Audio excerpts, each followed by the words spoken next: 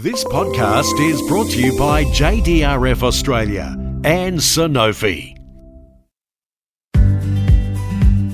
Hello, I'm Andrew Gagan, and welcome to the T1D Tune-In. T1D used to be known as juvenile diabetes and is often regarded as a disease affecting just children, but they never grow out of it. In this series, we'll hear from adults with type 1 who are leading inspirational lives.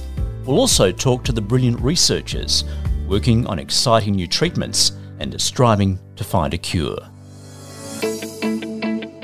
You'd expect a mountain climber would be used to overcoming obstacles, but how does such an athlete tackle a diagnosis of type 1 diabetes? For our next guest, life has always been about overcoming obstacles, and apparently the bigger, the better. When Sébastien Sasseville was diagnosed with type 1, he'd already set his sights on conquering the world's tallest mountain. I dreamed about it my whole life. I trained for 10 years and we stayed on the summit for 5 minutes. That's 300 seconds. Not content with Everest, Sébastien came up with new challenges, which now include motivational speaking, encouraging others with type 1 that anything is possible. Sébastien, welcome to the T1D Tune-In podcast. Good to be here. Okay, let's start in 2001, 20 years ago. You just completed a trek in Nepal. You literally had the world at your feet. Were you that young man who felt anything was possible? Absolutely. From a very young age, I wanted to travel. I wanted to see the world. Every project that I undertook, it all... And my parents were not always big fans of that, but it always had to be big and far and bold and complex. And I was always very much appealed by big challenges. All right. In the following year, 2002, after completing that trek, you were preparing to climb Everest, but you were diagnosed with type 1.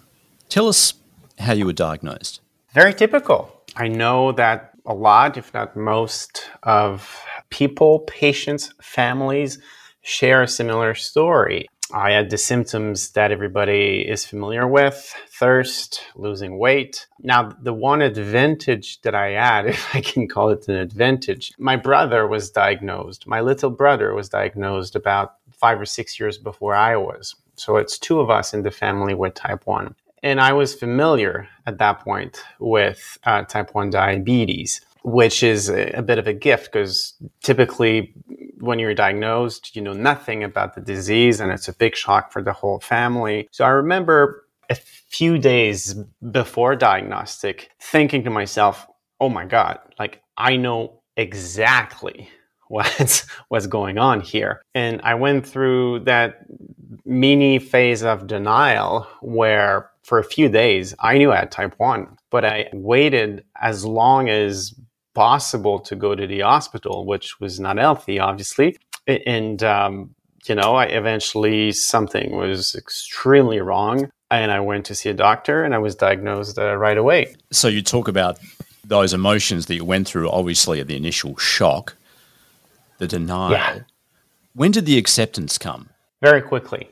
I was a college student at the time, having a lot of fun, not probably eating well enough, definitely not exercising. Often people have this idea that I was gifted in sports. I was that guy who was picked last every single time for years, in school. So it was tough, it was shocking, it was sad, it was dark. But I'm going to say like the first week, I thought, oh, all right, then I have this disease. I know it's not going away. I know my lifestyle is not healthy right now, so I'm just going to make the most of it. And that was it. And I think that knowing that I did not have a choice, this absence of choice, it was a blessing because not taking care of diabetes, not accepting it, being reckless about it, I knew very well that it would lead to nothing good. So on the spot, kind of thing, I decided, you know what? I'm going to stop drinking. I'm going to start exercising. I'm going to eat properly. And that decision, and it was a conscious decision, it catapulted me into a new life. a very different life. And not to say that I've never had a drink after, but it was just a much healthier way to live my life. And not only about the things that I was doing and eating, the mindset, the dreams that I had, the attitudes, how I was going to go about it with more purpose now, because I knew that now I had type 1 diabetes, but I still have this dream to climb Everest. So now if I do this with type 1 diabetes, it's going to mean so much more. It could potentially inspire millions of people. And that became the big driver and the ultimate fuel. Sebastian, I'm getting the sense from you that you love a challenge, you thrive on adversity. Yes, absolutely. In a good and healthy way. I get excited when I encounter adversity. My story is not about overcoming challenges. It's about choosing challenges. And obviously, I didn't start with Everest. I didn't start with running across Canada and doing all those crazy triathlons. My first run was short and the first mountain was small. But when you choose adversity, when you love complexity, when you forget about the summit for a little bit and you just focus on what is it that I can learn here. So when you proactively choose challenges, choose adversity, you don't always win, but you always grow. And that to me is the appealing part.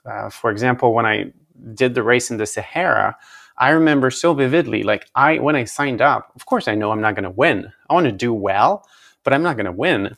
But I remember being so excited about, oh my God, I wonder what is it that I'm going to learn with this whole thing, this race, the process before the race and what I'll digest of it after. So like choosing adversity, choosing big challenges, it's a massive part of my life, personally, professionally, in my athletic endeavors.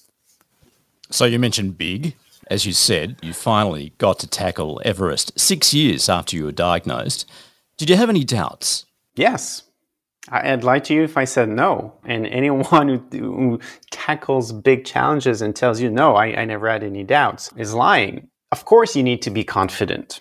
I never had any doubts that I was going to give up. So to me, that was very clear. I would never give up. I would always try. I would always go back at it if I didn't succeed, because it's not that frequent that you reach the summit on the first attempt.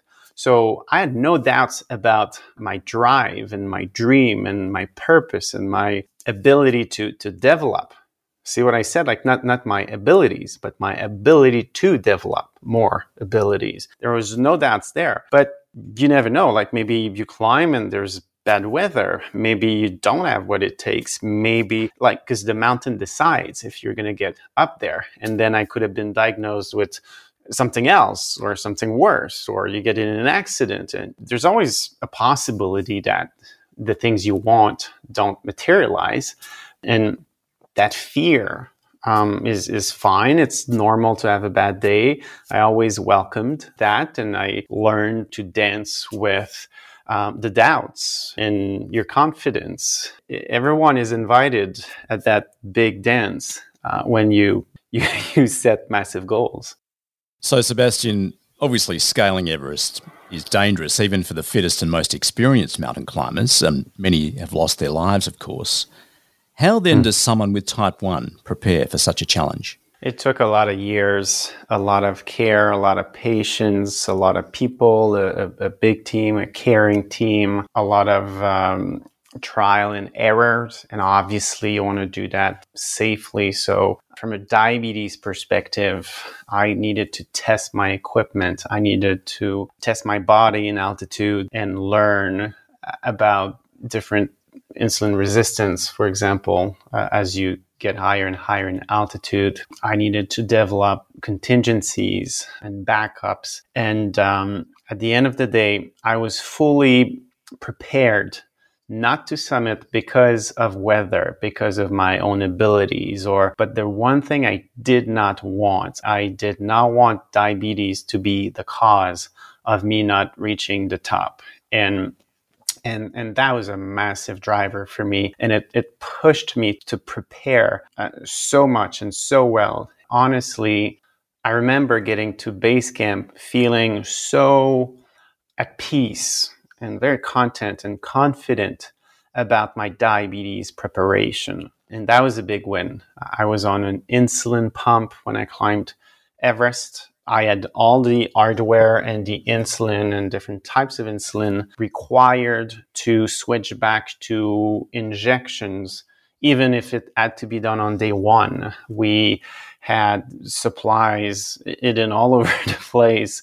We had people able to give me a glucagon shot, trained on diabetes. The preparation was huge, and it was a big part of the success. I'd imagine you'd only want to take the very bare essentials to limit weight, but clearly you had to take everything associated with a diabetes kit. So what did that amount to? And obviously insulin being a key part of that, you would have been aware of the prospect that it could have frozen, and also obviously exactly as you mentioned, what happens to your levels as you get higher and higher at altitude.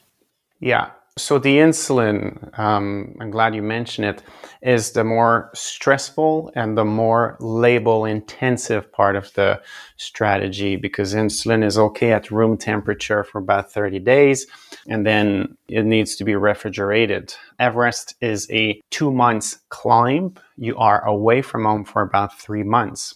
There's no electricity or refrigerators at base camp. So the strategy there was to use thermos and thermometers, and I would put some ice in those thermos and check on temperature every 30 minutes, every hour, to make sure it was at the right temperature. Now, during the climb, I also had insulin in Kathmandu in a fridge that was kept safe. And part of the strategy too was you don't need 100% of your supplies to be refrigerated. For example, you can leave and the first month of insulin doesn't have to be refrigerated. So the challenge is to refrigerate insulin or keep it at the right temperature for about 45 days, so that if you're successful at that, then you have enough insulin, good insulin, for the last half of the trip. So I remember getting to that mark, and it was a big victory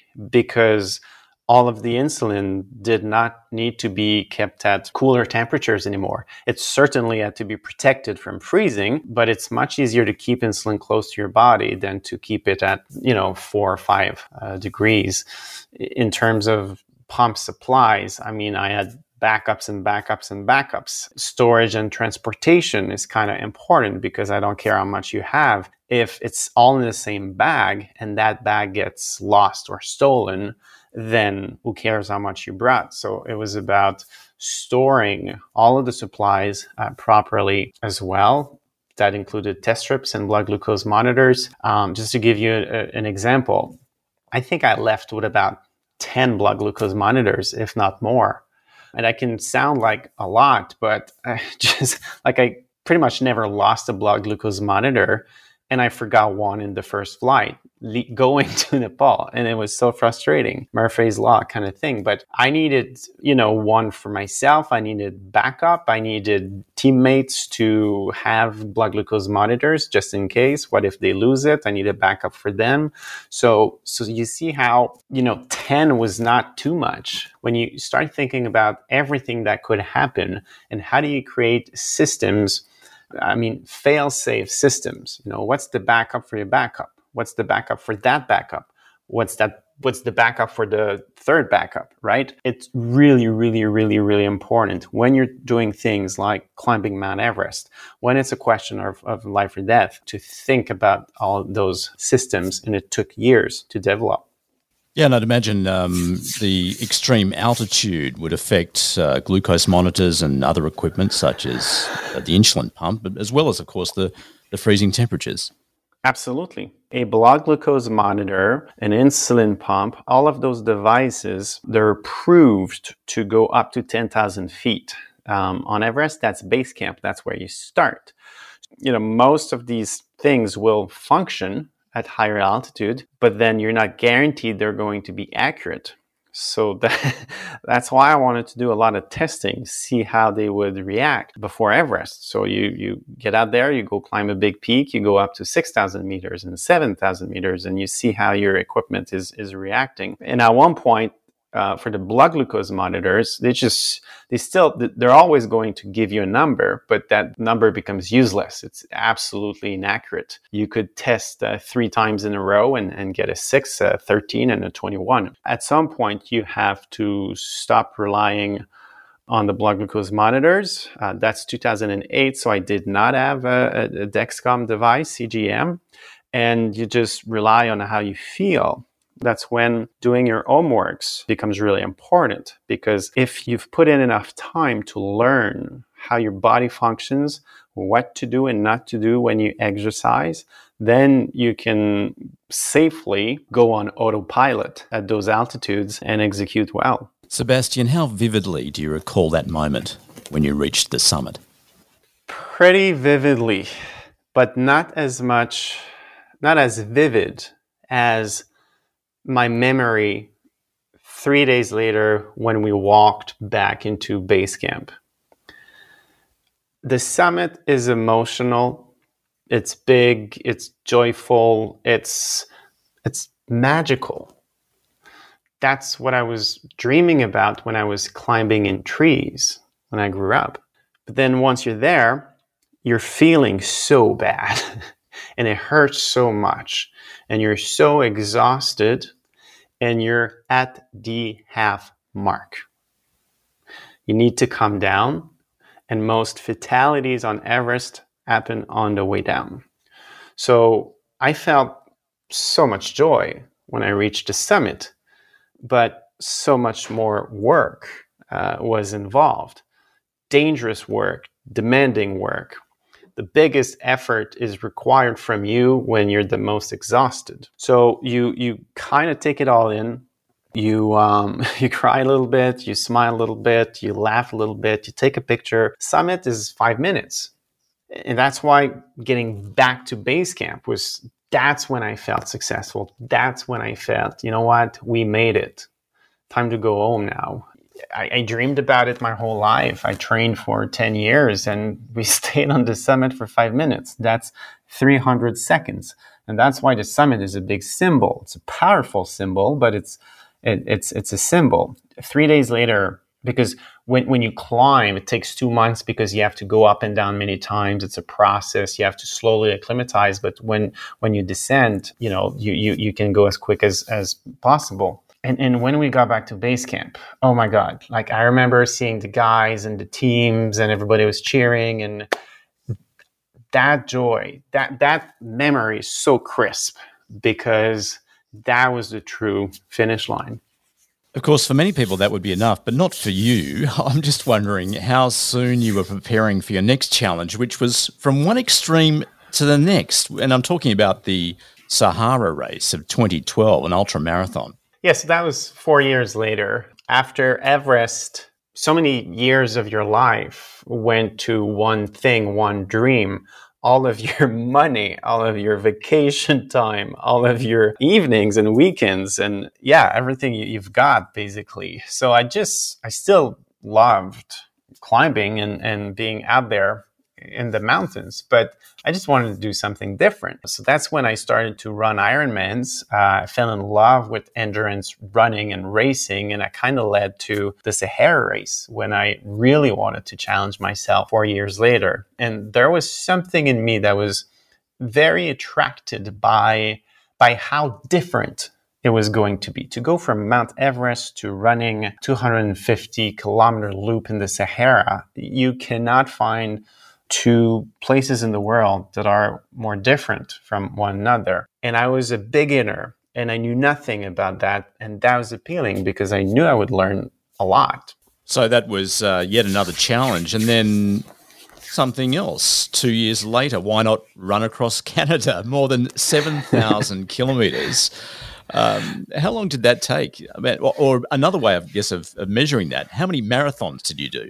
So it took 9 months, and that was the equivalent of running about 180 marathons. And what toll did that take on your body? It's funny because people ask, how do you train for something like that? And there's no training for something like that. You know what I mean? It's not like you're going to train and show up ready, quote unquote, and then it's going to be easy. No, you don't need a lot of marathons in a row to be in a lot of pain. So I ran for 9 months and I was in a lot of pain from day 2.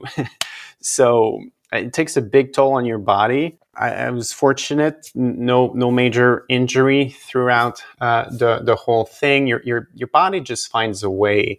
Your body, the structure, how your body moves is not going to be perfect. There's going to be some tensions, some imperfections, but the body just settles into a pace, into a structure, a way of running that works. And if you respect the pace that the body can deliver, I firmly believe in that. We get injured as runners, not because we do too much, but it's the speed work. It's all the crazy things we do to get faster, which is generally fed by the ego, right? I want to go fast. I'm going to feel good if I'm fast or faster. But if you just find a pace that works for you and you respect that, then I think you can go forever. Sébastien, are these challenges more than just personal goals? What else are you trying to achieve? My purpose is simple and clear. It's been the same for years. I want people with type 1 diabetes to know and to be convinced that they can do absolutely anything they want.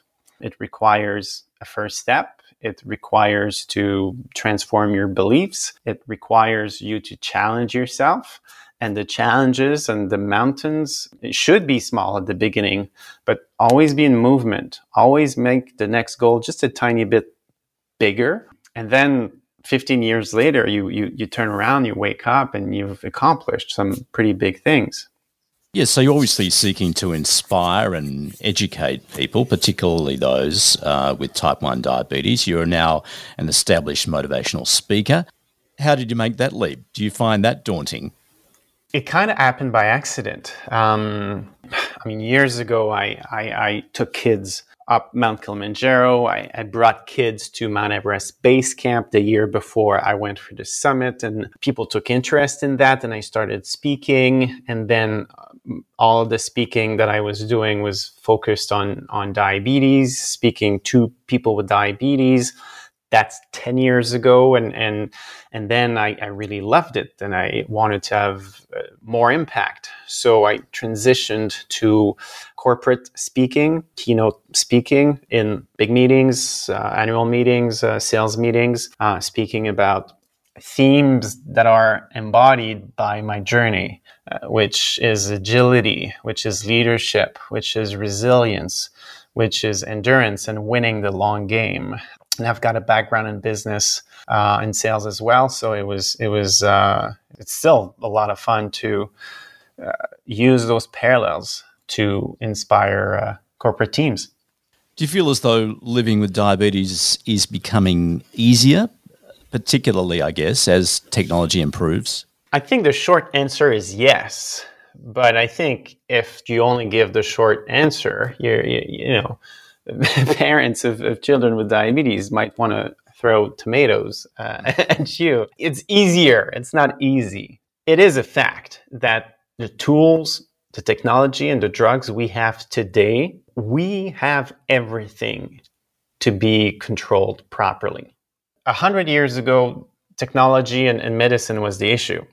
100 years ago, there was no amount of motivation and drive that could have saved you. Now we have all those tools. So and they keep getting better. So it's a mindset thing. It's a commitment. Like I committed that I'm taking care of myself. It's in my yearly goals. I write it down. I frame this stuff. It's on my desk. I'm looking at it right now. So I make my health and controlling my diabetes a foundational priority, because if I don't achieve proper diabetes control, all of my other goals, personal, financial, my career, my athletic goals, none of that is going to be possible if my diabetes is not managed properly. So that's the foundation. And I want to live long and have a fulfilled life and a fun life. I don't want to just be alive. I want to have a full life. So I want to be healthy. Sebastian, I have one more obvious question to ask. What's your next challenge? Oh, well, I'm a triathlete. So Kona, Ironman World Championships, that's been a dream for a long time.